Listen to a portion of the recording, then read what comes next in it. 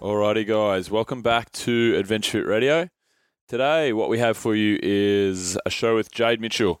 So, Jayde Mitchell is a great friend of mine. I grew up with him, and he's become a pro boxer, and he's doing quite well with his career. So, me and Tommy caught up with Jayde, and we had a fascinating chat about kind of Jayde's personal story. He's been through a bunch, and really only hitting his strides with his pro boxing career later in life. He's 30, 31. He's been at it the last few years, and there was a big period in the middle there where things kind of got derailed a little bit.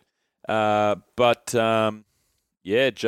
a great character, and we had a great chat. Before I go on, Jayde has a fight coming up. He did want us to mention. We weren't sure when the show was going to come out, but obviously now we know. So we just want to let everybody know that Jayde does, once you listen to the show, Jayde does have his next fight coming out on the 4th of August at Melbourne Pavilion. So it's a big fight for Jayde. So if you like the show, get behind him and send him some love. Or if you're a Melbourne-based listener, head along to the show. Anyway, this show is brought to you by Audible, guys. Check out audibletrial.com/ADVF radio for 1 month subscription and 1 free audiobook. Audible is an audiobook warehouse with the largest range of titles, and you should definitely start listening to audiobooks. It's a great way to get knowledge in, and you will love it. This show is also brought to you by Quash Creative, guys. Head to quashcreative.com for a free report on your existing brand or a free SEO report from our mate Sean Marsh down there. Mention the code word, mention radio when you speak to the guys down there, and they'll look after you. And we're also brought to you by Adventure Fit Travel. So, Adventure Fit Travel, guys, we are heading out to Iceland in November. It's going to be epic. We've actually just sold that trip out, so we're not heading out there in November. Well, we are, but we have another trip coming out in December, and then we've got lots of cool stuff coming up early next year. We've got a mini Australia trip we're about to release, New Zealand, Kokoda tracks going on again, and tons of cool stuff. So head to www.adventurefittravel.com. Use the code word radio when you are going through checkout, and you'll get 10% off all of our trips. Anyway, here's the show. Now, before we do this, let's go over the ground rules. Rule number 1, no touching of the hair or face. And that's it! Yo! Discovery Roger, go for deploy. Where did we come from? Are we alone in the universe? What is the future of the human race? Come with me if you want to live. I did googly that girl. Giggity, giggity, giggity, giggity. A high-powered mutant of some kind never even considered for mass production. Too weird to live, too rare to die.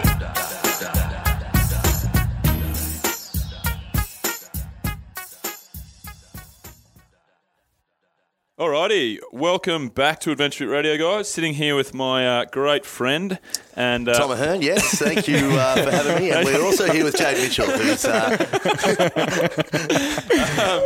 sitting here with Jayde. And before we throw to Jayde and talk about his new pro boxing career, we're gonna hit him up with Tommy's tribute, which I'm looking forward to. Hit him up, good pun. I've been looking forward to it. Yeah, this is an interesting one. So, so welcome aboard, mate. We're going to do Lover. But it's the, who was it? Who did it? It's the Nick, someone, I've forgotten his name. He did it recently and I've sort of covered that one. So we'll see how we go. All right.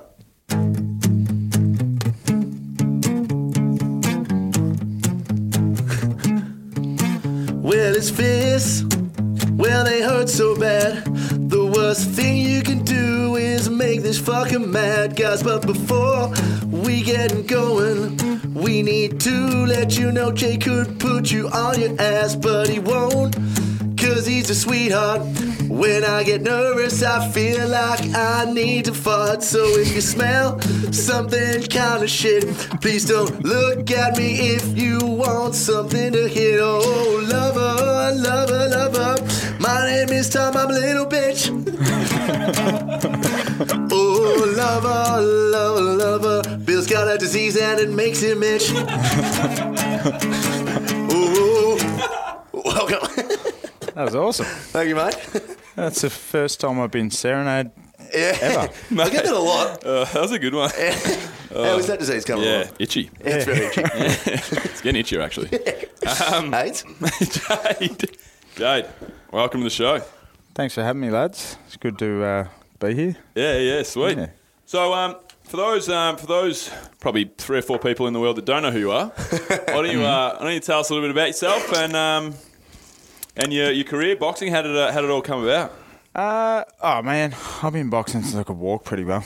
My father was a fighter. His father was a fighter. My mother's father was a fighter. Your mum could punch on. Oh yeah, mum, she can punch on too. Don't you worry about old mum. But Did you just forget the name there? Dale. Mum's name's Dale, mate. yeah, good old, her. What's her face? You still don't know. That's gone. No, my mother Dale, she can punch on. Don't worry about Dale. Yeah, look, man, I can remember going to bed as a kid. My ears would be absolutely burning because, like, knee high, every single night with Dad, we'd chuck the gloves on, have a punch on before I'd go to bed. And like I said, I'd have to be struggling to get to bed. They'd hype me right up before bed. Ears are burning. Rightio, get to bed.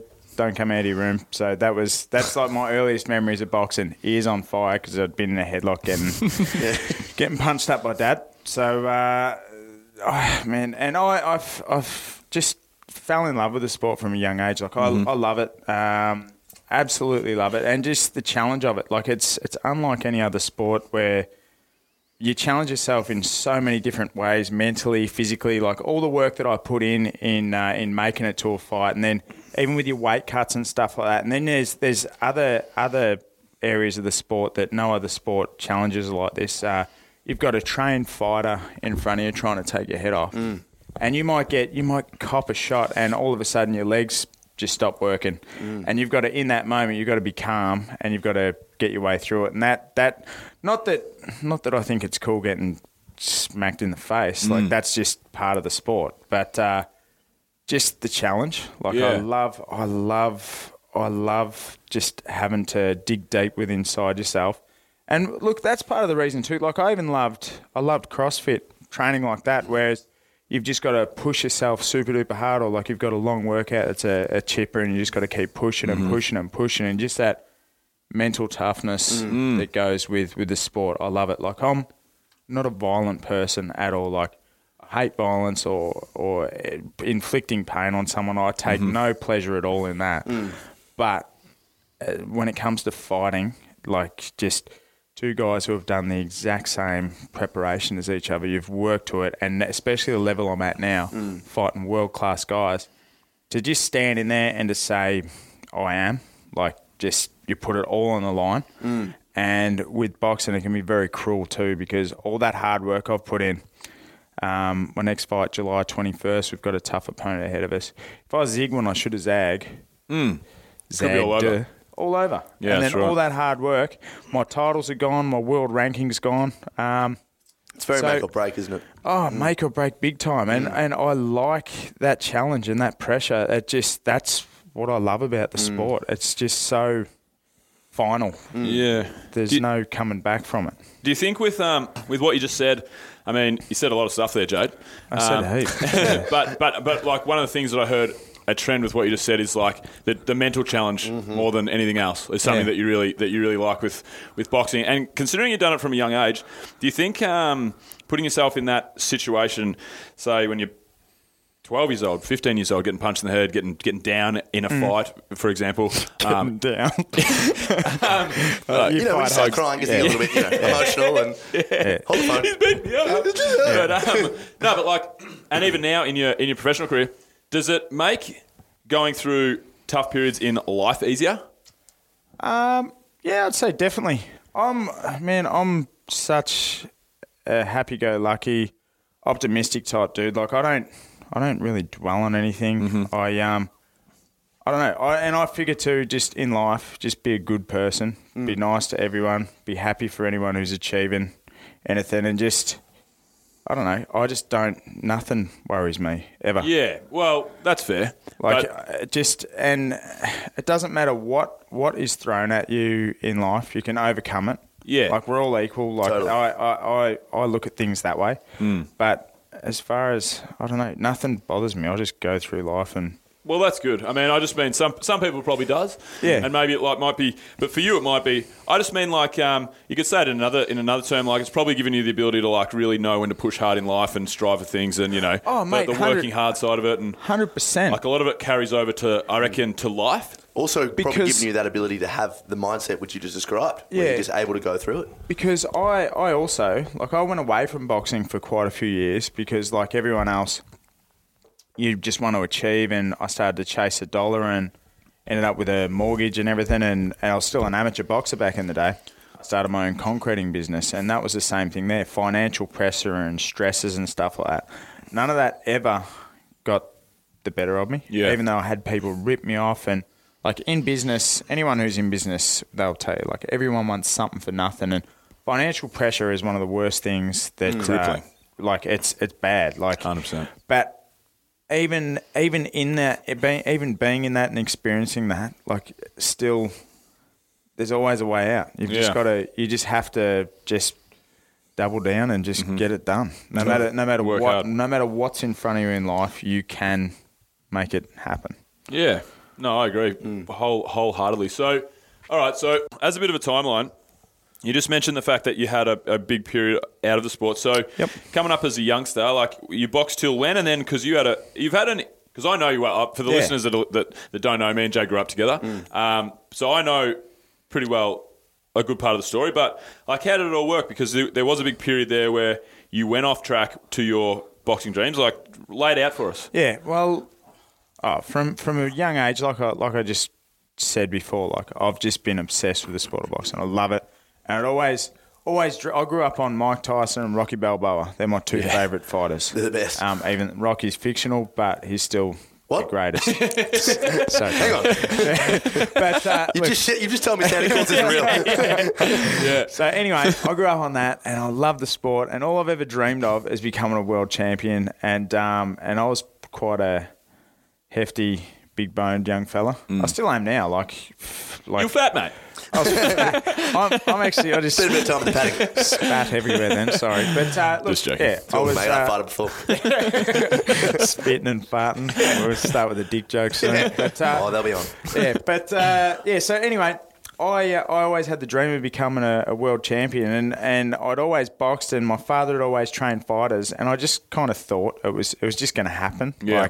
Because I was just brought up around it. Yeah. So anyway, I played a lot of footy and stuff as a kid. That's sort of where we really hit it off together with the Rye Juniors. But Premiers 1990 something and into the we were good. We won a couple of flags. Yeah. Oh mate, we were invincible for a while there. I think I lost 4 games of junior football my entire junior football career. But anyway, we were good. But we were sick. But so anyway.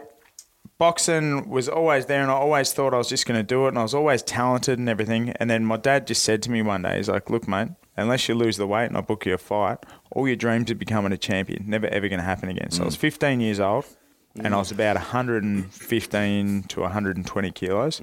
So I was a big kid. And like I only stand at like, I'm just under 5'11". Yeah. So that's a fat kid. Yeah. So Big anyway, chicken. oh yeah. Cartman style. So I was a bit of a beefcake. So I, the very next day, like I was only 15 and I just started working with an asphalt company. So anyway, Dad used to drop me at Arthur's Seat, and I used to have to run into Red Hill to get to work. So I did my road work every day. And it wasn't Dad trying to force me to do it. I wanted to do it. And then I'd eat my egg white omelette, and then I'd work all day, then I'd train boxing at night. And just because Dad said to me, all right, lose the weight and I'll get you a fight. So I just click of the fingers, just flick of the switch, and I'm into it. So I lost my weight. And then... And what did you get down? What did you get down to have your first fight? My first fight was going to be cruiserweight, which was 86 kilos. Okay. Right. So there's not many 86 kilogram kids around, or 91 kilogram kids around for that matter. So Dad actually organised my first fight and entered me in the Victorian titles. For my very first fight ever, and this isn't novice or intermediate, I was fighting for the Victorian title, my first fight ever. Yeah. So anyway, I ended up fighting. There wasn't a cruiserweight, so I fought Gary Doggan, who was a heavyweight. So I gave away weight and everything, and I just thought I was invincible for that fight, which man, just how worked up I was, like this. I'm finally realising a dream, and I cleaned up Gary Doggan. I didn't expect to get selected for the Victorian team. I got selected for the Victorian team, and then 2 fights later, I was the Australian light heavyweight champion, which is at 81 kilograms. Yeah. And then I was on my way. So that happened quick. So I flicked the switch, did that, and then move over to the association and suffered my first loss there. And then went through my juniors, ended up becoming a multiple junior and Victorian and national champion. And then I don't know, sort of about the age of 19, I got my first house. And then it became hard to manage to train at the highest level and fight, because in Australia, boxing's such a small sport. So I'd only fight when it comes to Victorian title time and Australian title time. And if you stuffed up, your whole year's gone. And you've only got 3 3-minute rounds, which is totally different to what I got now. Yeah. Yeah. So, and then so this is all amateur boxing, right? All amateur. So when you're an amateur boxer compared to a pro boxer like you are now, obviously you're alluding to the fact that obviously the money probably wasn't there to make it a real... There is none. There is none. Is it? So how's it work in amateur boxing compared to professional boxing? Can you have sponsors? Do you get paid for the fights? Like, how's it work? Because I'm assuming... You can have sponsors, but sponsors, I don't know, sponsors are hard to come by. Like, how do you get a sponsor as an amateur when there's no exposure whatsoever? Yeah. What's the point for a sponsor? Yeah, that's right.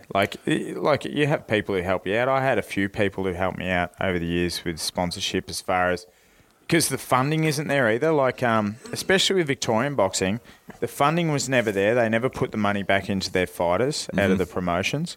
Whereas all the other states, like, they actually fly teams over from overseas, bring them there to fight their guys, and everyone gets better and better and better and grows. But with Victorian boxing, I don't know how it is now because I haven't been involved in amateurs for ages, but we used to have to fund everything. So if I wanted to fight, I'd have to fly an opponent in to fight me from interstate or whatever, and I'd have to foot that bill instead of the promoter. That's insane. So that's insane. That is insane. Just basically paying for someone to come and punch in the face. You invented a sport. Yeah. It should. It's so funny because, like, what the actual... I mean, you're doing it for the love anyway at this point, but, like, the actual sport itself is, like, one of the most brutal sports you can ever, like, 100%. to your body, to your head, to your whatever. Yeah. Like, you're putting yourself, like you said earlier, you're putting yourself right out there. In Death City. Yeah. Well, amateur boxing's a lot safer. Like, now, professional boxing's brutal. Like, it's full on. Yeah. But you're trained and conditioned for it. Now this is my life. This is my job. This is all I do. Yeah. So what happened though? So all right. So this is your amateur boxing career, and then when did it like? What was the period like when you had time off, and like how did that all come about? Well, I started my concreting business when I was 18 years old, and I was still. I'd always try and train and work as well. So I'm working 6 or 7 days a week. So I was always driven with that. As driven with working and making a dollar as I was with the boxing. So it was just so hard to balance, and then I got to a point in my business and boxing was just going so slow, not getting fights. It was costing me money to fight, and then when I was training full on, I was letting people down with work, and when I was working full on, letting boxing down. So it had to be one or the other. So I just kind of lost my passion for it, and just a few different things that happened that I wasn't too happy with, the way that I was that I was treated. I was sort of always on the outer. I wasn't sort of like a yes man. Like I ran a business and I had to do certain things. I couldn't do everything that Team Victoria wanted me to do. And there's a few fallings out and a few trips that I missed out on, and I won't go into that today, but there's just a whole lot of political bullshit that that kept me out of World Championship selection and Commonwealth Games and Olympics and a few injuries and stuff too. Like when I was going to fight for my first Victorian senior title, and I believe the Com Games were coming up, or maybe it was the Beijing Olympics. The week of the fight, my appendix burst, and well, yeah, I had a stomachache, right? And when I was an amateur, my wife's Italian family, amazing cooks. Every Sunday I'd spar in the morning, and it'd always be homemade pizza and lasagna. Oh, that's good. Yeah, and, that's I'm going to start boxing. Yeah, I'm going to start bursting my I'm just going to start boxing on Saturday nights because I love a good pizza on a Saturday night. Yeah, that's right. Yeah. Well, back then, as an amateur, because I was still a kid then as well, I hadn't put any man meat on, so to speak. But I'd always be a little bit underweight. So then I'd made the weight comfortable. So on Sunday, I just eat that much food after. I'd be so strict all week on my eating. I'd eat that much food. I'd just sit on the couch. I'd just be in so much blow pain. an organ. Oh, blow an organ so every much, week. Different so organ. much pain. Army lungs are fucked. That's 10% of that. Yeah, just eating cigarettes. That's not food, Jade. Just relax. So I'd just be in that much pain. And anyway, this particular time, I had a bit of a sore stomach before sparring, like a bit of a tummy ache, and bit of a tummy ache. I had appendicitis, but and still sparred, getting whacked in the guts and stuff. And in the moment, in the it doesn't tummy. bother you. So I come home, eat that much pizza. It's not funny. I'm sitting on the couch and my guts are hurting, but even more this time, I'm just like, oh, I've really overdone it this time. Yeah. So then I didn't eat. So then I didn't eat dinner, and then the next day I wake up and I'm like, fuck, I've really overdone it. I'm like, I'm so full. But So full. I wasn't full. Body's like, just feeling Jesus. bleeding into his own. I'm into like, his own Jesus happiness. Christ. I'm like, I was just ridiculously I've full. never And then had then such it a gets painful pizza. Yeah, and then it gets to lunchtime, and I'm in like really crippling pain now, and I'm like, fuck, maybe it's hunger pains. Maybe I haven't Maybe you eaten need to eat more since pizza. I haven't eaten since lunchtime yesterday, and like I'm working away with the boys, still concreting then because I was only 18 or 19 then. I was still subcontracting. I was still working with my old boss, Pete Fairweather. Knocking the mud around, my guts are killing me, and I'm like thinking it's hunger pains. I have something to eat, and then I'm like really, really bad, and then they're like, there's no sympathy from the boys at work. When they go, Quite the opposite. Oh, you got a tummy ache, Pussy. have you? You all right? You probably, You don't, you okay? probably shouldn't say tummy ache, Jade, when you're talking to the boys. Yeah. You should say something like, me guts are cooked, boys. Me guts are feeling bloody Of course, shocking. that's what I was saying, but that's what they're Should have saying been all to me. those knife Oh, I got a pizzas. tummy ache. That's what they're saying. Oh, the knife pizzas, yeah. But yeah, so they're just hanging pizza. shit on me. So then I'm just vomiting. I'm just really, really crooking. And I was meant to spar that night, so we call sparring off, and I tell Dad, he's like, it's all right. Your appendix is on Have a your pizza. appendix is on your left side. Just there you go. And I told Appendix is on your left side. Sorry, I have a pizza. I'll tell you another, Dr. Len, Dad, I'll tell you another one in a second. This is a great junior boxing story. First time I ever had a hangover. But anyway, so I tell Pete, I'm like, I can't come to work tomorrow. I mean, I'm actually genuinely crook. There's something wrong. I'm vomiting. My guts are hurting. So anyway, Dad's like, appendix is on the left side. Go see the doctor tomorrow and go get some antibiotics so we can still fight on the weekend. So I go to the doctor. He's like, he's like, did you drive here at all? I look like one of the Simpsons characters by then. I'm gone Cartoon-like. full on yellow. Yeah, and, right. But by the way, like my energy levels are just through the floor. Like I'm struggling just to walk, talk, everything. I'm just wrecked. And he's like, "You didn't drive here at all, did you?" I'm like, "No, my girlfriend brought me here." And he's like, "Well, you sure? Because I need to call you an ambulance. Your appendix, I'm pretty sure your appendix might even be burst. Like you're no good." So I get to hospital. yeah, sure enough, my appendix had burst. I didn't know at the time, but they had been burst for quite some time. My appendix was actually gangrene inside of myself. Jesus. So I was full septic. Good. I was full septic. My appendix Absolute is gangrene. septic tank. I'm dying. Your appendix is on the left-hand side, mate. You'll be right. So that's Dr. Lenifer. So, Cheers, legend. yeah, Cheers, thanks, Dad.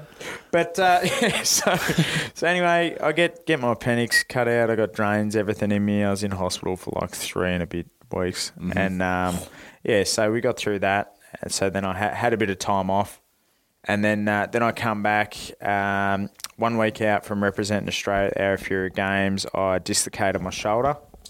And then because I torn all the ligament in there and I had to fix that. So then I couldn't punch. So then I was running. I run too much. So then I had to get my knees cleaned up. Right. So I took all this time away, come back. And then you'd work your butt off and I come back through all of that. And then if you've got 3 3-minute rounds, or it was 4 2-minute rounds back then, to get the job done, it's quick and the dead. If you have an off day, you're out. So your entire year's just done.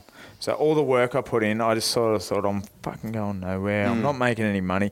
Fuck this. Doing I'm two going things this. kind of shottily rather than you could do one thing well. one thing properly. Yeah.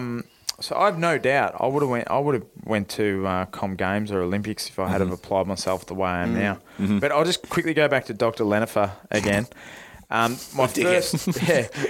My first amateur championship when I come over to the association, as I spoke of earlier, and I suffered a loss. But this is the year after Victorian junior titles. I had a really, really bad head cold. So Dr. Lenifer's advice was, this is a day before the fight. Whiskey. What you want to do is go down the sauna. Mind you, I'm 16 years old, 15, 16 years old. Go down the sauna. You want to fill your mouth up with whiskey so your cheeks are full, like real big mouthful. So and then just gulp it down and then sit in the sauna. So When is this? The day before a fight? Day before a fight to get rid of my head cold, right? Yeah. So anyway, Then I've got this needle. After you've done the whiskey, you're dehydrated and you're drinking whiskey at the age of 16. Don't worry, everyone's good. In a sauna. Yeah. So anyway, next day I woke up and man, I'm clear as. Like I felt awesome. Like as far as my breathing and everything. drunk as fuck still at the time. But 0.09. Round 2 cheeks. hungover as a motherfucker. Like because I'd never drank that much straight whiskey before in my 16 years, and dehydrated myself. I made weight fine. I could breathe good, but man, I was fucked. Like I was so hungover, and I still won the fight. But fuck, it made it hard. That's so the old school. That's another. It's just the old school whiskey will fix anything. Trick, like, from probably like the 1920s. I probably should have gotten the sauna with whiskey when I had the gut ache. But I wonder what would happen if you just gone to the sauna, like irrespective of the whiskey. It would still work. Is that a thing? What's that? Well, if you just go to the sauna, you breathe Sweat all that out of cold. sweat out of cold. Probably. Yeah, probably. But don't know. It's whiskey, yeah. So We'll that's Dr. Lenifer But for you. all right. So let's get this timeline back on track. So when you had that time off, like making the decision, what was that like inside of your own head? Because you obviously, like you said, since you were a kid, because you were going pretty well at this stage, right? You weren't losing fights, like you were doing well. Yeah, I was doing well. How did the decision go? Having to grapple with like, right, I've got dreams, I've got goals, I've got this fucking mortgage, and I've got this business. Like, must have been pretty tough. There you go. You hit the nail on the head there when you said like you're not doing either of them properly. And I got to that stage in my life where, and the way I was financially, I had this business that I was trying to build and everything. So it was a bit of a no-brainer. I had to just knuckle down and just work and keep pushing there. And look, we had a good business, and I had like a nice. We turned over a few houses. We had a really nice property in Rye. We're on 1.5 acres, awesome pool, outdoor entertainment area. Like it was sick. And I had my trucks. I almost owned them. Excavator, like just had everything. It was good. Like mind you, had everything, but still had. Fuck it all financed. I'm working. You had it in your yard. You just didn't own any of it. Yeah. So I had all of that. So anyway, and I just was working, and was getting fatter and fatter and fatter. Good. Just beers, Bay Marie, bakery, just all the bad stuff. All the good stuff. Oh, Yeah, all the everything good started with stuff. B. Yeah. Yep. Bongs. got on the bongs for a while. On the billies. Bongs, bakery beers. No, there's only one. Yeah. Only one bitch for me. I love you, Teagues. But Hashtag anyway, Tegan. Hashtag Tegan. Yeah. Hashtag bong. But yeah. So anyway, the only thing that would I didn't give a shit about anything because I just knew I was going to get through this stage of my life with work, and I knew I'd get back to boxing. I just knew it was going to happen. You really knew that. You really thought that the whole way. Well, the thing is I just had this comfort thing in my head that if I want another beer, I'm going to have another beer. Yeah, it's good. If I want another fucking sausage roll, I'm going to have another. If I want to Back to Billy again, boys. I'm on. Yeah. That's exactly Put that what white I'm powder in about to say. Yeah. Don't worry. I'll start tomorrow. It doesn't, but that's exactly what it was like. Yeah. I'm just like, no, I could do this. I've done it before. I've lost all that weight. I'll do it again. Doesn't bother me. Yeah, so you had the comfort of knowing that you Yeah. could can get have back sort to at where one you point. wanted to get back to. Yeah, but having said that, my wife sort of, she encouraged me to sort of get back into it. I sort of like seeing people achieve success that I'd either beaten or I knew I could do it, and I'm just like, well, fuck. Same thing again. Dad's sort of like, well, you're not getting any younger. You're like 27 years old now and 130 kilos. Fucking do something about it. And I'm like, I kept asking Dad to train me. He's like, you got to show me that you're even fucking keen. Look at what you've been doing for the last few years. This isn't. How many years did you have off? About 3.5. Was it only 2.5? Oh, Only right. 3.5. Right. Yep. Yep. So it's from early 20s to about 27.5. Yeah.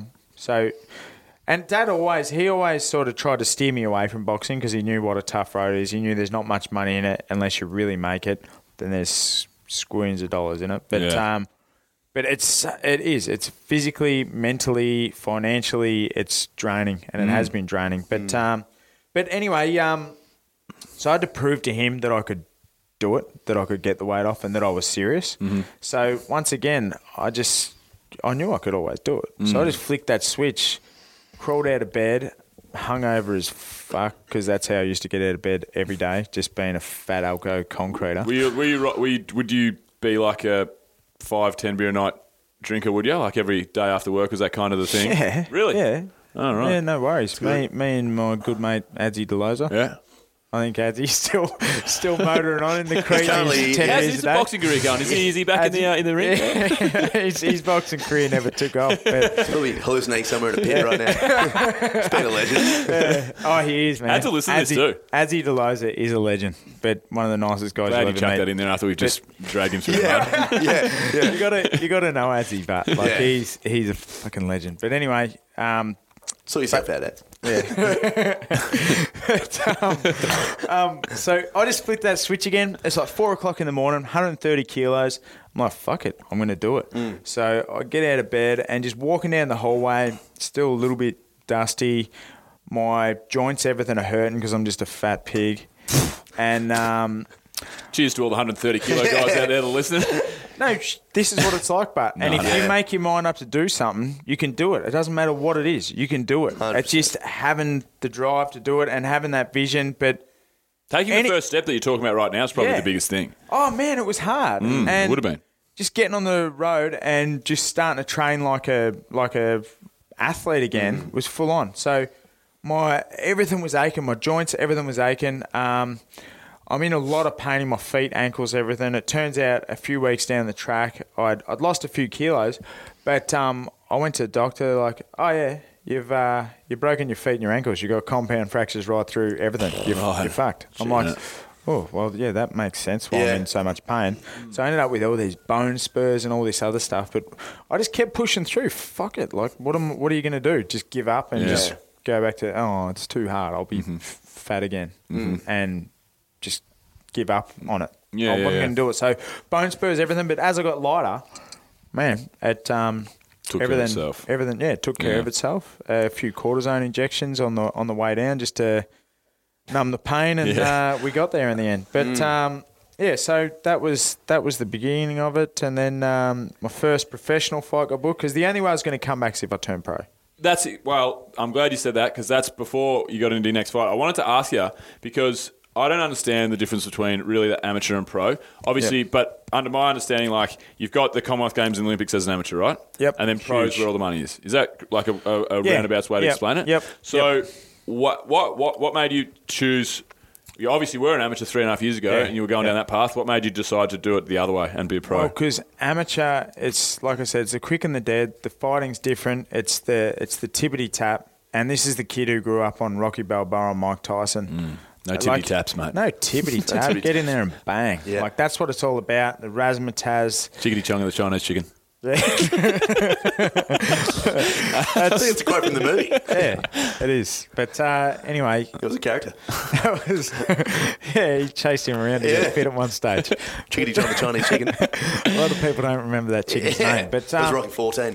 yeah, but Yeah, so what? So what made you? No, we're talking about pro versus amateur. Oh, What that's made you right. decide to become pro rather than amateur? that's what I've always wanted to do. That was Right. always my passion, and the only reason I hung around in the amateurs for so long is because I was right on the cusp of achieving Olympic Games or Commonwealth Games Yep. or that sort of stuff. I was right there. I'd been to the AIS a few times, and it just never happened. Yep. So the only way I was coming back is if I turned pro. I was just going to bite the bullet, and once you turn pro, you can never go back to amateurs. Oh, But really? Never. And so how But- do you turn pro? Like, can you explain that? Tommy, sort of if system? you want Yeah. to be a professional boxer, all you got to do is go get your license, and you're a professional boxer. Oh, so right. you could never have a fight in your life, and you could just tell people, That you're "Hey, pro." I'm a pro boxer." Yeah, I do that anyway. Yeah. Well, yeah. So anyway, I'm also a pro cyclist.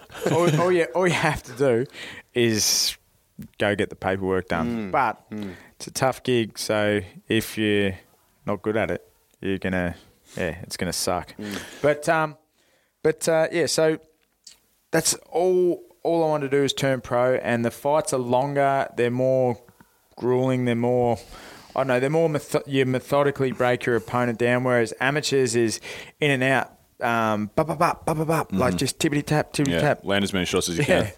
Yeah, just so Have a that's drumstick and your mind starts ticking. Where's this He coming was from? smiling at me. He was looking at me when he said Say something. Come on, say something else. Say something else. Yeah. but Goggity cock. yeah, but so that was it.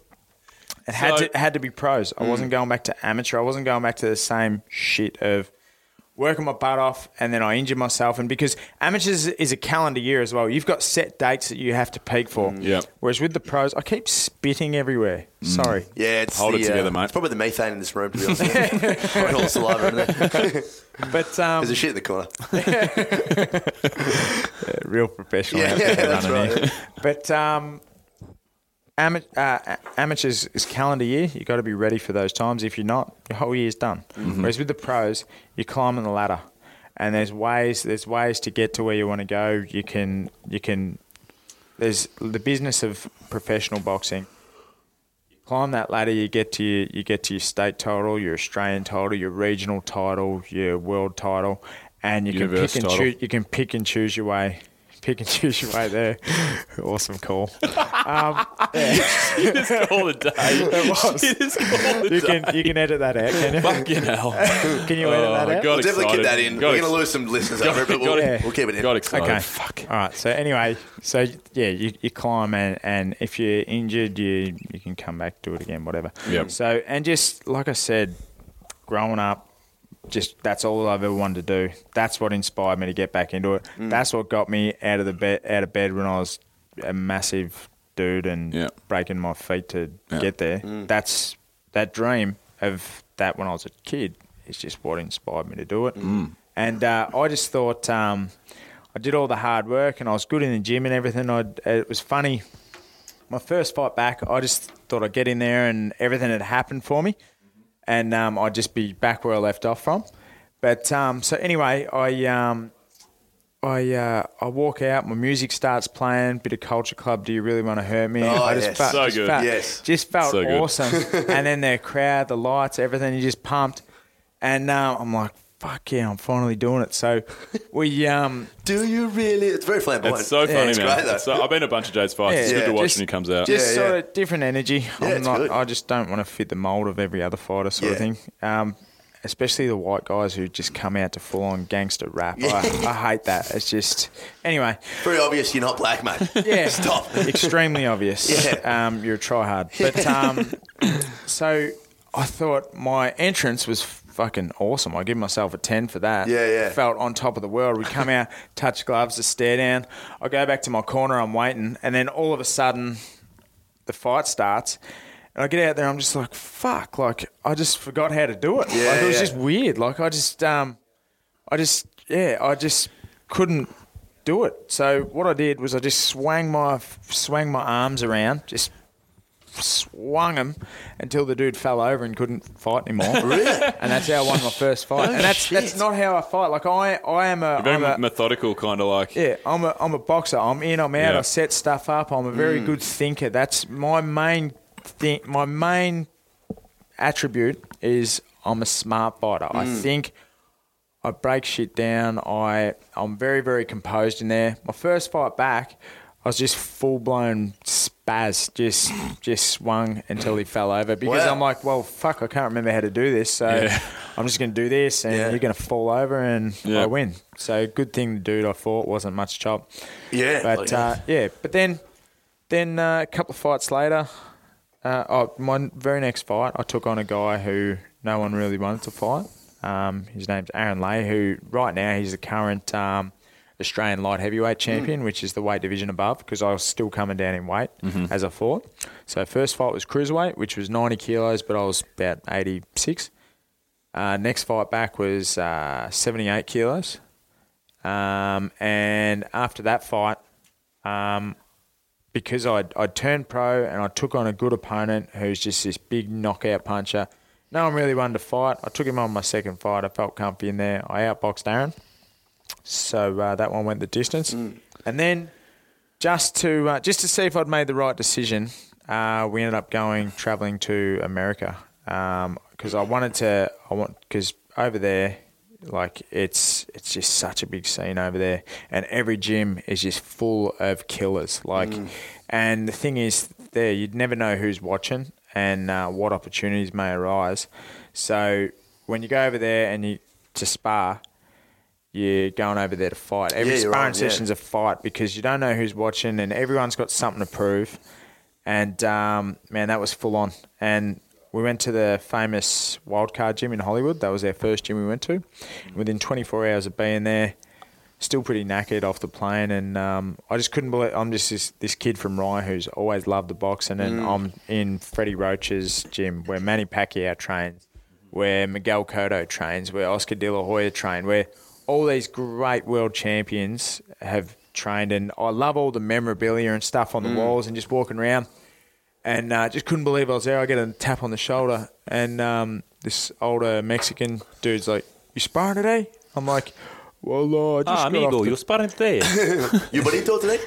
Was he? Your old trainer was a bit Italian, I think. That was shit out. But, Hey, you spotted today.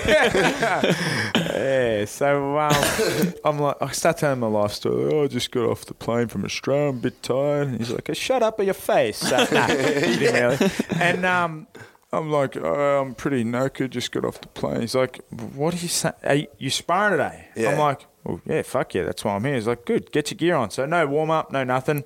My first sparring session was with a Kyrgyzstani Olympian who was signed to Top Rank. So like a legit badass. And he's like, oh, how many fights you had, Ozzy? I'm like, oh, I've had 2 as a pro and about 50 as an amateur. He's like, He's like, if he starts to go too hard, I'll tell him to take it easy on you. And I'm just like, I knew that wasn't going to happen. Nah. So I'm like, fuck, here we go. She's on now. Yeah. So anyway, comes out trying to kill me, trying to end my life with every punch he's throwing. And I just clicked in. I was just in like the mecca of boxing gyms. Like this is just, I couldn't believe I was there. I just clicked in, and it's so funny too. Like everyone there, you got to prove yourself. So you walk in a gym like that, and everyone's sort of looking you up and down, like, who the fuck is this white boy sort of thing? Like, and there's like a lot of tension, and you got to prove yourself before anyone will even acknowledge you. Yeah. Especially if you're that much of an outsider, you're a white Australian. Like, it's the gym's full of like Mexicans, blacks. Just you stick it. Why is that funny? I just wanted to see how you were going to get around the different. I don't know. Is that even? I don't get it. Is that even a thing anymore? Like, there's black people, there's Mexicans. I know. I just thought you were like struggling to say it like politically correctly. There's even a few yellow people there, some Asians. Yeah. Bill's got redder than your hat now. And I'm white. Yeah. But I'm just saying, like, they're There's all different sorts of races. cultures and that there. Yeah. I don't know why I laughed. That's just weird. But anyway, so yeah, and all these guys are like real boisterous. Like, as soon as the sparring session starts, people are watching, and our sparring session starts getting heated, and then like there's more and more people around the ring, and this is it. I'm proving myself to all these other fighters and everyone now. I end up getting away with this guy, completely outboxing him, and then start teeing off on him, and like there's like people around the ring high-fiving each other, like Big Shot gets saying, everyone's like, oh shit, fucking high-fiving, like, oh, white boy can fight, fucking just going nuts. And then so anyway, I proved myself the first day I was there, and then people acknowledged me, and then I was like, oh, yeah, cool, I'm one of the boys now. Yeah. And then we're leaving the wild card upstairs. Upstairs, you can have anyone in that gym. There might be some plastic wannabe bimbo Hollywood actress. And how big is the gym? Is it quite big? Or it's decent. It's decent, but there's only about 8 bags up there. And then next to her, there'll be an Olympian. Next to her, there'll be some dude who's never boxed a day in his life, and he's just got his hands wrapped, and he doesn't even have gloves on. He's just wailing at the bag like a complete lunatic. And then next to him, there's a former world champion, and next to him, there's an up-and-coming superstar. But it's just everyone. Yeah. And there's black people in there too, Bill. Yep. There's Mexicans, there's white people. Yeah. There's lots of, Sudanese. So anyway. Ethiopian. I've nothing against black people, but like, I don't know why I laughed. You're a weirdo. Yeah. But Sprite, Fanta, lemonade. Yeah. It's everything. As I'm leaving, downstairs, at the time, Manny Pacquiao was there getting ready for Floyd Mayweather. So, and the car park's all locked down. There's security, everything there. And there's like 400 Filipinos in the car park just trying to get a look at Manny Pacquiao. Like it's amazing the hype that's around this. Like everywhere he goes, everyone just wants to meet him and get a look at him, and it's ridiculous. Like, it's full on. The guy's a superstar. So anyway, we're walking down the stairs, and word must have got to Freddie Roach that there's a middleweight here who can fight, and he pokes his head out the door because it's under lock and key. He's like, "Oh, you guys are Australians?" I'm like, yeah. He's like, come in. Freddie Roach's downstairs gym is where Pacquiao, Cotto, where the big guys train. You got to be a superstar or someone that Freddie thinks is going to be a superstar to get the chance to train in there. And he's invited us in. So we'd only ever seen this on HBO's 24/7 lead up to fights and stuff. It's just like, fuck, how cool is this? You're going in full bar. Yeah. Oh, absolutely. Yeah. And first dick joke? Yeah, first dick joke. Good. Yep. We made reference to the fact that we could be saying dick jokes, but that was the first one. Yeah. So you're going in full bar. So there I am. Dick's out. Full bar. All right, that's enough. All right. So the dick's completely hard. Good. And I walk in. He's talking to everyone like we're all long lost mates. He finally gets around to me. He's like, "Oh, yeah, you're the middleweight who did good up there today." I'm like, "Yeah." He's like, "Oh, my middleweight start here tomorrow." He's like, "I got Glenn Tapia," who I'm just like, "Oh, that guy." You just never would have heard of him, but he's an APF champion at the time. And I'm like, "Oh, that guy's a fucking beast." Like that's awesome. And then he's like, "And I got that Puerto Rican fella. What's his name?" And for anyone out there who knows boxing, you know who Miguel Cotto is. You know who Miguel Cotto? I've heard the name. Yeah, Miguel definitely Cotto. have heard the name. He's like, you've got Floyd Mayweather, Manny Pacquiao, Miguel Cotto. They're the biggest draw cards of the past few years. Right. Yeah, well, I'm not a huge Canelo boxing Alvarez fan. and Triple G and stuff like that now, but Cotto has been an absolute. I love this guy. Like, he's awesome. He's an absolute beast, and he's getting ready to defend his world middleweight title against Daniel Gill. And he's like, yeah, so I got the Puerto Rican guy. I'm like, Miguel Cotto. He's like, yeah. He's like, you want to come spar with him tomorrow? I'm like, what? I'm like, yeah, come spar with him tomorrow. I'm like, fuck yeah. Like, these are absolute, like, the best fighters on the face of the planet. And I'm like, fuck yeah. I was like so pumped, and then I got out of there and I'm just like, fuck yeah, I'm sparring with Cotto on top. What were you like? And then I'm just like I'm still fucking full stonker. Yeah, and then all of a sudden I'm just like, wah. And then I'm like, oh fuck, I'm sparring with Miguel Cotto and Glenn Tapia tomorrow. So then just absolute, boner gone, just sheer nerves. Yeah, sheer nerves. Yeah. And then anyway, so ended up going there within the first 30 seconds of sparring with Cotto. He hits me this, he rolls under a shot, hits me this left hook behind the ear. I'm gone, I'm fucked. Really? And then right hook to the body, and I'm that tickled. And then a left rip to the solar plexus. Now I can't breathe. And then off that, but it was just like bop, bop, bop, bop. Left rip to the solar plexus, and then off that just goes this uppercut to my chin. My head's already fucked. And like I'm just looking at the roof when he's hit me with it, and then my legs are gone. And these guys, like, if they get a sniff that you're gone, Cotto would have just got me out of there. And then, you weren't good enough to hang with us. Get your photo with Cotto on your way. Yeah, they don't want to ruin your career. It's like a life story, basically. like, oh, yeah, I got on. No, they'll bash you. And then you get your photo at the end of the day. See you later. And then you don't get invited back. You're not good enough to hang with them. No, that's right. But they won't will they knock you out in training? Yeah. I know. Especially in that gym up top, like, because you're trying to prove yourself. Yeah. I proved myself up there, and now I'm in the Holy Grail, like, down the bottom. Mm-hmm. Yep. And so anyway, I just bit down on my mouthpiece. I'm like, fuck this. I deserve to be here. I want to be here. This is my dream to mix it with guys like this. I'm good enough for this. So anyway, bit down on the mouthpiece. Got knocked out and then got told to go home. Nah. I was still full bar. Still. That was embarrassing. I don't know how it happened, to be honest with you. That was embarrassing. So I'm unconscious, full bar. And they asked me back the very next day. And then I ended up staying there. The rest of the time we were there, they ended up paying me good money to spar with Cotto. And then Freddie Roach gave me and Dad full use of his gym, which was awesome.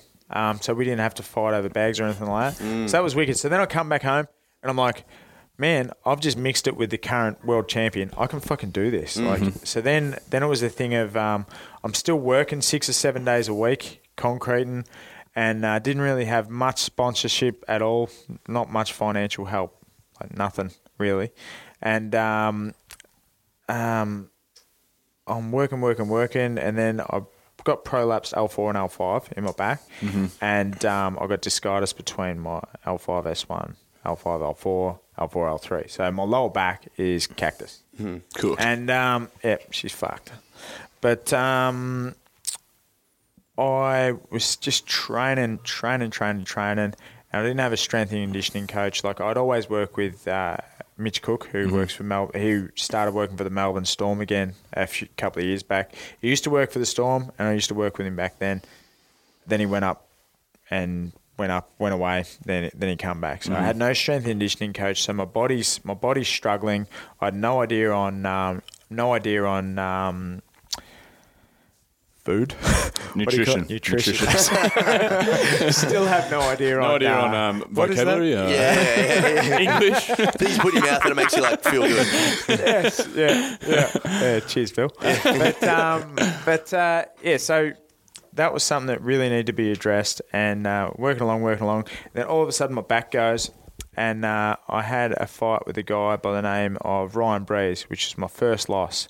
Now my back went. And I keep trying to train, and because everything mechanically in my back is fucked, I keep tearing hamstrings. So I can't run to make weight, so I struggle to make weight. My hamstrings are still torn, and I'm like, fuck it, I'll beat this guy. Mind over matter, I can do it. And so my back's fucked, hamstrings torn. I still take the fight, and it's a fight that at the end when me and Ryan embraced, it was super duper close, but you know when you've won a fight and you know when you lost a fight. And he congratulated me before the decision. He's like, oh, I reckon you got me. I'm like, I reckon I just got you too. Because in the fight, he was busy. He was busy with little flicky, tippity-tap stuff. And at times I hurt him. And I was making him miss, and I was the cleaner fighter on the night. He was the more erratic fighter. but probably had a little bit higher work rate. And then it wasn't until about the 7th round that I'm like, fuck. Like, even though I hadn't trained properly for the fight and my body was fucked, I just clicked in. And then the last few rounds, I come over the top of him in the end. But anyway, decision went against us. And like I said, I'm still working, still everything. I was pretty down. I was just like, fuck, like that's a dude that I knew I should have beat. Like, I'm better than this guy. Like, and it sounds bad me saying that now, but he in the history books, he has the W over me, and just it should never have fucking happened. Yeah. So anyway, that's sport though. at the end of the day, that's sport. Especially with boxing when you've got judges. Yeah, what we're talking. It's always subjective. Subjective, compared to a score on a basketball or a footy game, you can't argue with it. 100%. So anyway, it was the thing. Then was I'm still working my butt off. My body's struggling. What do we do now? So my wife is behind me, Teagues. She lets me sell the house, get rid of the business, and we start to finance my own professional career at the start. And then all of a sudden I'm starting to get good sponsorship on board, and we've got some great people on board now. If I plug them all, I'll be here for a while. Oh, we can do it at the end, mate. Yeah, we'll do it at the end when you get a chance to do all that stuff. Sweet. So anyway, she backs me. We sell everything up. We buy this little joint in. We land on our feet with a place we bought down Blairgowrie there, Blairgowrie Sereno, right on the border, and we renovated that. And so anyway, I just become a full-time fighter. I reconnect with Mitch Cook, and now this is my life. It's all I do. I train. My body's good, and since that fight, the improvement. And in everything, in nutrition, that food stuff, and my strength, just everything. My body's strong. I keep everything together now. So I want to ask you, Jayde. Now getting back into or not getting back, but getting to the behind the scenes of what you actually do as a fighter. Like, how much? Obviously, you have to have an engine. Like that's you got to train your skills. Oh yeah, you got to train your engine. Now, is there any like when you say strength conditioning, how much strength do you throw in there? Because what is the mix? If you had, say, you got 100 points of 100% of your training, and 40 of it goes to skills, like boxing skills, 60% to engine, and what's that? That's 100%. But you know what I mean? Yeah. Like, how do you split it up? What about the other 14%? How much is there? Is there much strength in strength and conditioning as a boxer, and then how much time you dedicate to like skills and? Look. Well, I train anywhere from 2 to 3 times a day. And it just depends on Mitch Cook. He programs everything. So I'm on like a similar thing they do with all their athletes at Melbourne Storm. So everything's recorded. Like your sleep and your well-being is recorded every day. Your nutrition, everything, how you're resting, like everything is recorded, and everything's programmed with load and intensity right the way through. So we'll go through a strength block at the start of our first few weeks of training camp. Yeah. So we do more strength, and then once we hit all of our targets in that, everything's going well. And then we up the lung capacity, cardio side. Yep. So then we up everything. So it's all every base is covered. Like it's hard to break down. It goes in waves depending on when your fight is, basically. Yep. Depending on when the fight is, and depending on what issues I'm having with my body at the moment, because I got a few miles on the clock with the concrete and being a fat pig and everything. I have to. There's certain things I have to do to keep my body strong and everything. So for sure. It's hard to break down. Can I ask you on that? You were just talking about you measure your wellness. So when I was I went to a course once. Matt Chan did a thing about 10. He had 10. Data points that he used for keeping track of his wellness. And it was like, I wake up in the morning, how do I feel out of 10? You know? How do I rate of perceived, like fucking rest, whatever. How does my urine look? Do I look under? Do I look dehydrated? You know. How is my hunger? Like, do I have an appetite, or do I feel? Because if you're overtrained, you might not have an appetite. So there was 10 different like data points that he would use. And if 3 of them went in the wrong direction for 2 days, you had to think like some system. If 3 of them went in the wrong direction 2 or 3 days in a row, I'm getting worse in these fields. Then that was like easy day or rest day because I okay. feel like I'm getting overtrained. It was really quite. I can't remember obviously all of it, but how do you do your like wellness? Like, how's it work?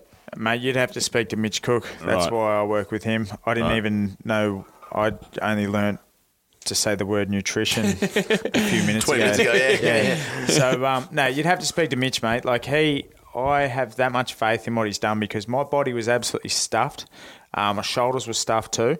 And I've only had a couple of little flare-ups along the way because what he says goes. Like, he programs all my training, and even Dad and everyone reports to Mitch with how I'm doing in training and everything. So he can literally almost predict when I'm gonna fuck up or whatever. Like, and he's that onto it, and so everything goes through him.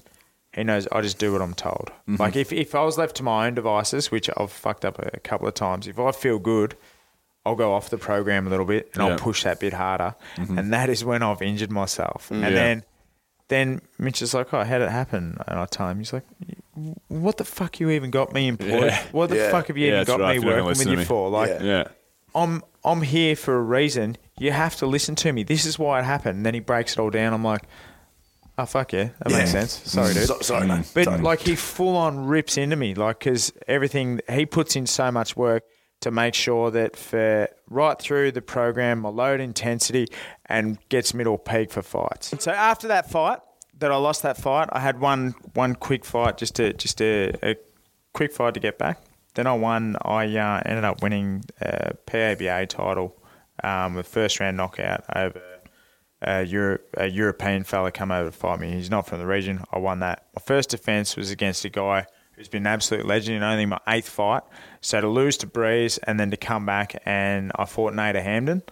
And that was a huge fight for me. And at that point in my career, everyone's like, nah, it's too early. Jayde's gonna do you in. Anyway, I won every single round of that fight. And what a lot of people don't know, and here's another mental toughness thing as well. For that particular fight, I signed the contract to fight Jayde Hamden. My father-in-law was battling cancer at the moment, which he's since passed. So at the time, I was spending a lot of time in the hospital away from the gym, and then my wife's grandfather as well, Tommy. He was slowly dying too with heart problems and everything. So anyway, we got all this heavy shit going on whilst I'm trying to train for this fight. And I'm spending more time in the hospital than I was in the gym, but I'd signed to fight Jayde, and not once. Like, I didn't feel sorry for myself or anything. I just had to be there for my wife. I had to put the brave face on, and had to, with everything that's going on, just try to be positive and try and just keep everything together. Keep life going. And Teagues was strong through the whole thing too for her family. Like, she was sort of like the rock, and I had to be her rock. So I had the biggest fight of my career coming up, and then my father-in-law actually passed just in the lead up to it. So we had the funeral and everything. Then Tommy passed like only a week or two later, and then we had that funeral as well. And then I had to fight Jayde Hamden, biggest fight of my life. I struggled to make the weight because I wasn't able to put enough in, but because I'd made my mind up that this is it now. Like, after losing to Ryan, I was never ever gonna just go, oh, I'm just doing enough. I'm beating this guy. From now on, whenever I fight someone, like, I'm going to beat you because I've rolled the dice and my wife has rolled the dice. I could just go get a job and be paid and get on with life. Like, that'd be good. But anyway, I passed out making weight with just Tegan there. Passed out, head smashing off the tiles. I'm convulsing. And she wanted to call an ambulance. I'm like, nah, I'm making weight. She's like, just drink something. She's crying, and everything that's going on now, I'm flopping around on the ground like a fish because I'm that dehydrated that I've just passed out, smashed my head on the floor. So anyway, long story short, I rehydrate, and because I've made my mind up to do this now, for 10 rounds, I just fought at just an unbelievable pace and just did not let this guy into the fight, and won the fight. Wow. And then from there, we fought on the undercard of Danny Green's show.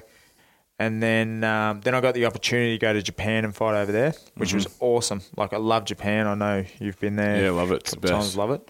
But that opportunity come up, and this is another sacrifice I had to make. To go over there, they lowballed us with money. So it was only $3,600 Australian. But I went over to Japan, to his own backyard, to fight then number 13 in the world, Shintaro Matsumoto. So this is another thing. People are like, fuck, you don't want to go over there and do that for that sort of money. Too big a risk. Like there's no reward. I'm like, I knew there's reward because you get that OPBF title and I'm the champion in my region with the WBC. My world rating, I keep defending it. I'm going to be up there. So I had to do it. The opportunity was too good. Once again, rolled the dice, no money. Everything was on his terms, and they didn't even have a belt there for me either. I had to buy my own championship belt, which was like $1,200 plus postage. So take that out of me, $3,600. They gave me like $100 a day for me, Dad, and Mitch to survive, which is pretty cool.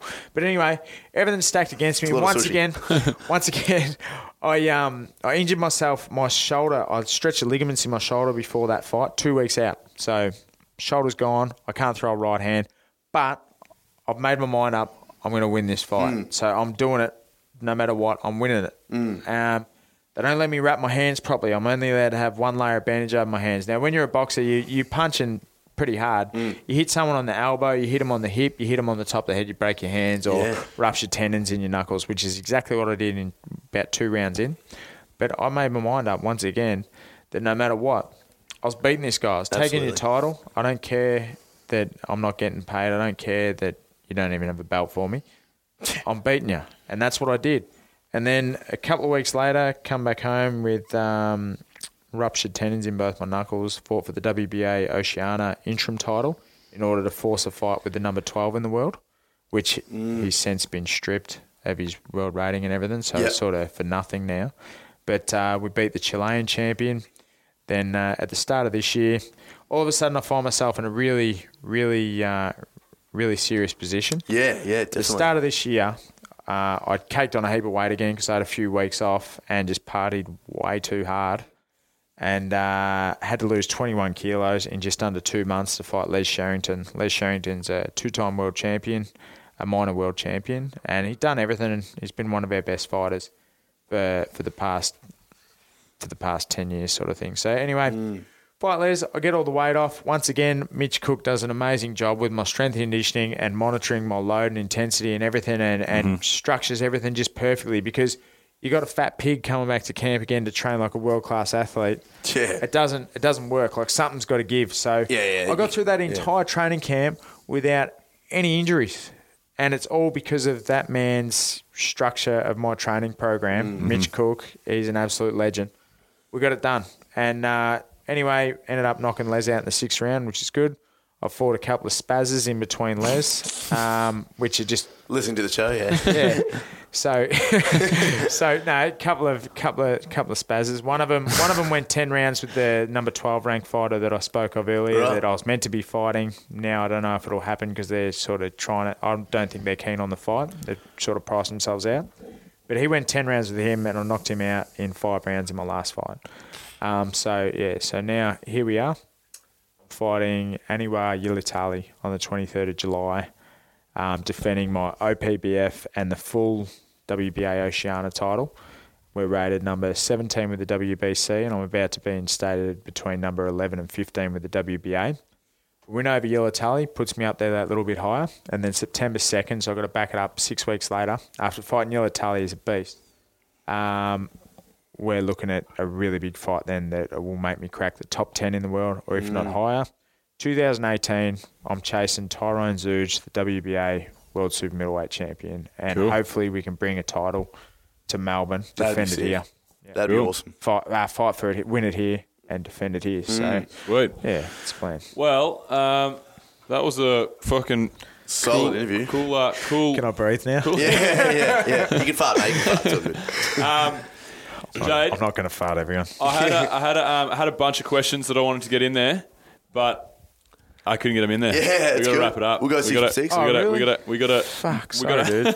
Nah, it's the main thing I wanted to say. The main question I wanted to ask, and we'll do 6. We'll go to 6 from 6 in a sec. Yeah. The main question I wanted to ask was with your. So the funny thing that I see with like boxing in general and like when I see you with like all your different belts and so on and so forth, I don't understand, like, how does it work when you've got so many different federations and divisions and stuff to actually make your way to the top?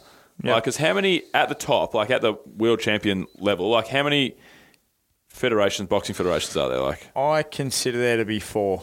There's the WBA, which is the longest standing boxing federation association. Mm-hmm. Then you've got the WBC, you've got the IBF and the WBO.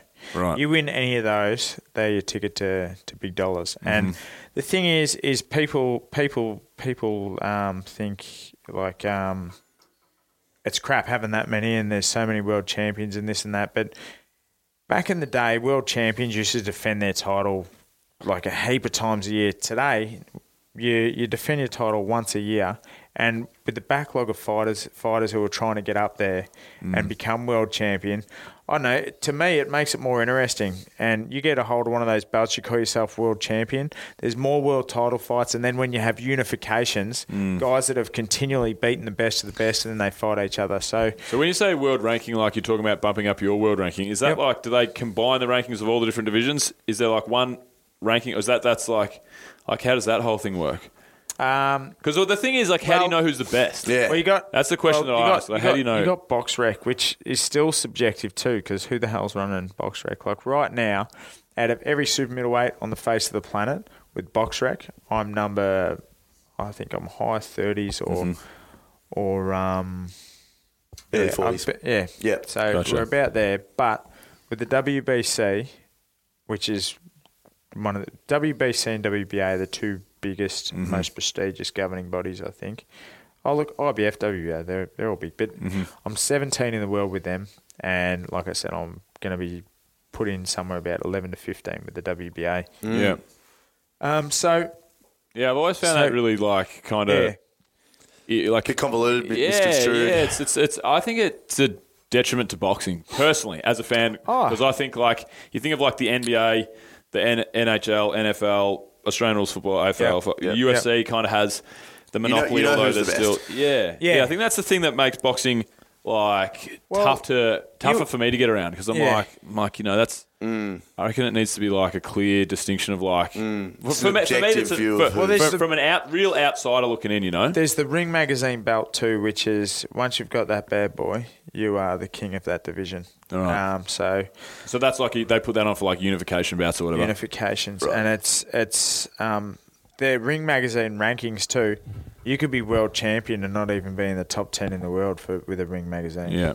So Ring Magazine is the so-called Bible of boxing. They got their own belt, and that goes to the man. Yeah, sweet. So that's how it works. Well, all right, Jade, we've got to get you out of here. We'll do 6 from 6 the way it's supposed to be. So just short, sharp questions. Oh, yeah. We've got 6 minutes for 6 from 6. Yeah, I like it.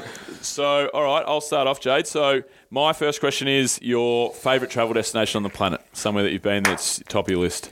I'd probably say I love New York City. Me and my wife went there. It was just the two of us. That's where I popped the question. And oh, really? There's just so many. Even just Manhattan itself. Like we're there for just over a week, and every single day, night, city that never sleeps. There's just so much to do, so much to see. New York's sick. Yeah, You call these bagels? Bada bing, bada boom. Second question is similar vein. Like, what is your dream destination, somewhere that you haven't been that's absolute top of the bucket list? Because of how much my wife has supported me and how much she's behind me in this and how much she misses out on a normal life because this is all we do. And she just sells fights and stuff flat out. She wants to see the Northern Lights. Come with Adventure Fit in November. Bang, Iceland. There you go. All right, well... Done. If I'm not fighting... Bada bing, bada boom. If I'm not fighting in November, sorry, baby. But yeah, so that's what it's like. So that's one place that Teague's always like, I want you to take me there one day. So sick. That's my ultimate, is because that will make her happy and she's sacrificed so much for me. Yeah, awesome, man. My last question is any Books that you like to recommend to people. Actually, sorry. So my last question was, what's your favourite TV show, Jay?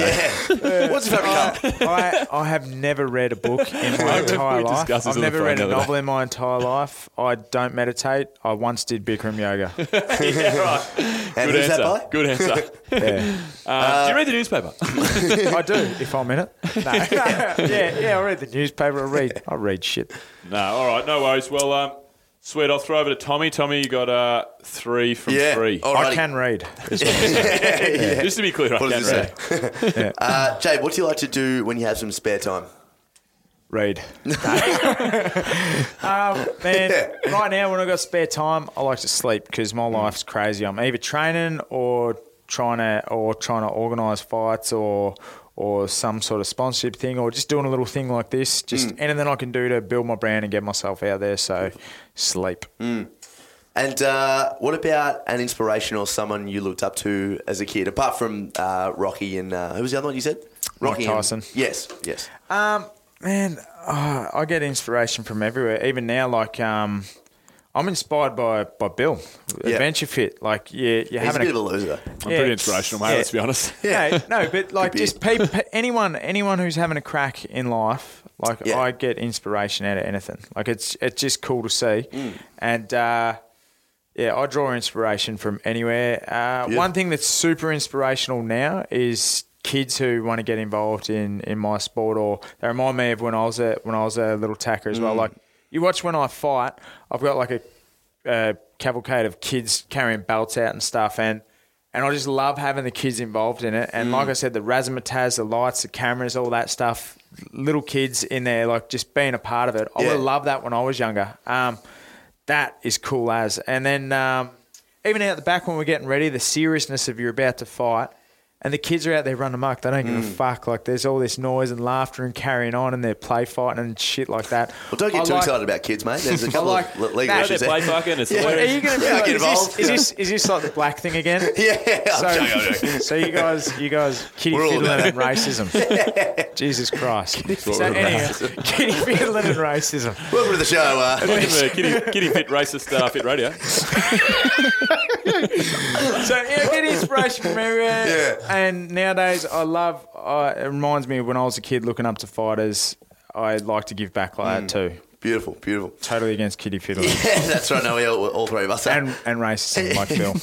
And finally, mate, if you can invite 3 people, dead or alive, to dinner, apart from your lovely wife, of course, who would they be and why? She'd be there. She'd be there, yes. She'd be cooking. Don't say it. But she'd be cooking. We're But, now also misogynist fucking add to the that? racist kitty fiddlers. Oh, right. Wife of Yeah, you- it's all wife- happening, yeah. Yeah. Muhammad Ali, of course. Absolutely. I'd say Muhammad Ali just after he beat George Foreman when he had all his faculties. Just an amazing person, amazing humanitarian, one of the greatest athletes ever to live. Just absolute legend. And then Absolutely. Will Ferrell. Yes. Who the fuck would have a choice to have dinner with people and not have Will there? Totally. I'd seriously. have Ron Burgundy. And then... or Chaz Michael Do you really Michaels. eat that whole wheel of cheese? Yeah. Well, maybe Ron Burgundy, Chaz Michael Michaels, and Ricky Bobby. And then, I don't know, and then someone like Bowie or Freddie Mercury or Bowie's someone a good like one. that. Shit, yeah. Yeah. So- it's a good 3 from 3. I think we've had Will Ferrell once. We've never had Muhammad Ali, despite the fact that it's a Really? really obvious one. Yeah. And then Freddie Mercury would be unreal. Yeah. Especially today, especially in today's climate as well, with the whole religion and race thing, which has always been there, but just Ali was just such a brilliant humanitarian, and it's wasn't not just what he did in the ring, which he was amazing. Yeah. But just him as a person and his Standing up outlook for what on he life, and believes in. oh, dude, like just what a fucking amazing human being. Like, Absolutely. there's been few and far between people like that who will go on forever. Just impacted the immortalised. culture of the world as much as the sport. Literally changed the world. Yeah. Literally. Yeah. It's amazing. So him and Will Ferrell and Bowie or Mercury. I don't know. It's a toss-up. Well, Jay, that was great, mate. Finally, if you want to plug anything or market yourself or give any sort of content out to the listeners, now's the time to do it. Plug away, my friend. Where can people find you, mate? Hey, Where can people find me? Yeah. Everything now's just social media: Facebook, Instagram. Look up J Mitch Mitchell on Facebook. Got a page there, you can like it, keep up to speed with everything that's going on, or my Instagram account, which is JMitchBoxing. And the next fight, when's the next fight? Next fight is the 21st of July. We're the main event on Big Time Boxing's show down there at Racecourse Road, Flemington, the Pavilion. Awesome venue for the fights, the catering, everything. It's spot on. It's going to be a tough fight. It's a hell of a fight. He's the sort of fighter that people in my position wouldn't normally fight because I'm on the cusp of bigger things. You'd probably try to take it easier. But I want to beat this guy and I want a tough challenge so as I'm ready for those next fights. So it's going to be back and forth action for 10 to 12 rounds, whatever it's scheduled for. Sounds good, brother. You should probably check in on that. Should know when Jayde, you're you've on. got 25 rounds today. 25 rounds. Yeah, that's right, yeah. It's going to be 14 hours. Oh, sweet. All right, Jayde. Cool. Well, thanks for coming on the show, brother.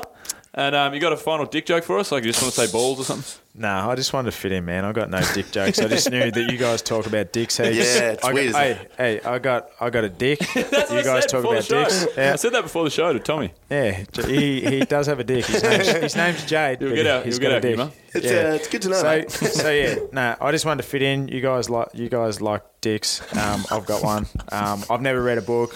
I don't do meditation. Yeah, we brought the common ground with all having dicks between us. Three dicks between us. It's good to know. I feel closer for sure. Yeah. It's the right number. Any less than 3 would have been weird, It would have and been weird. any more than 3 would have been even weirder. It's too much. Yeah. Too much. Yeah. Hummus.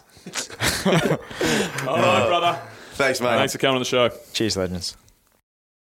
Alrighty, guys. If you are a first-time listener and you enjoyed the show, please go ahead and subscribe.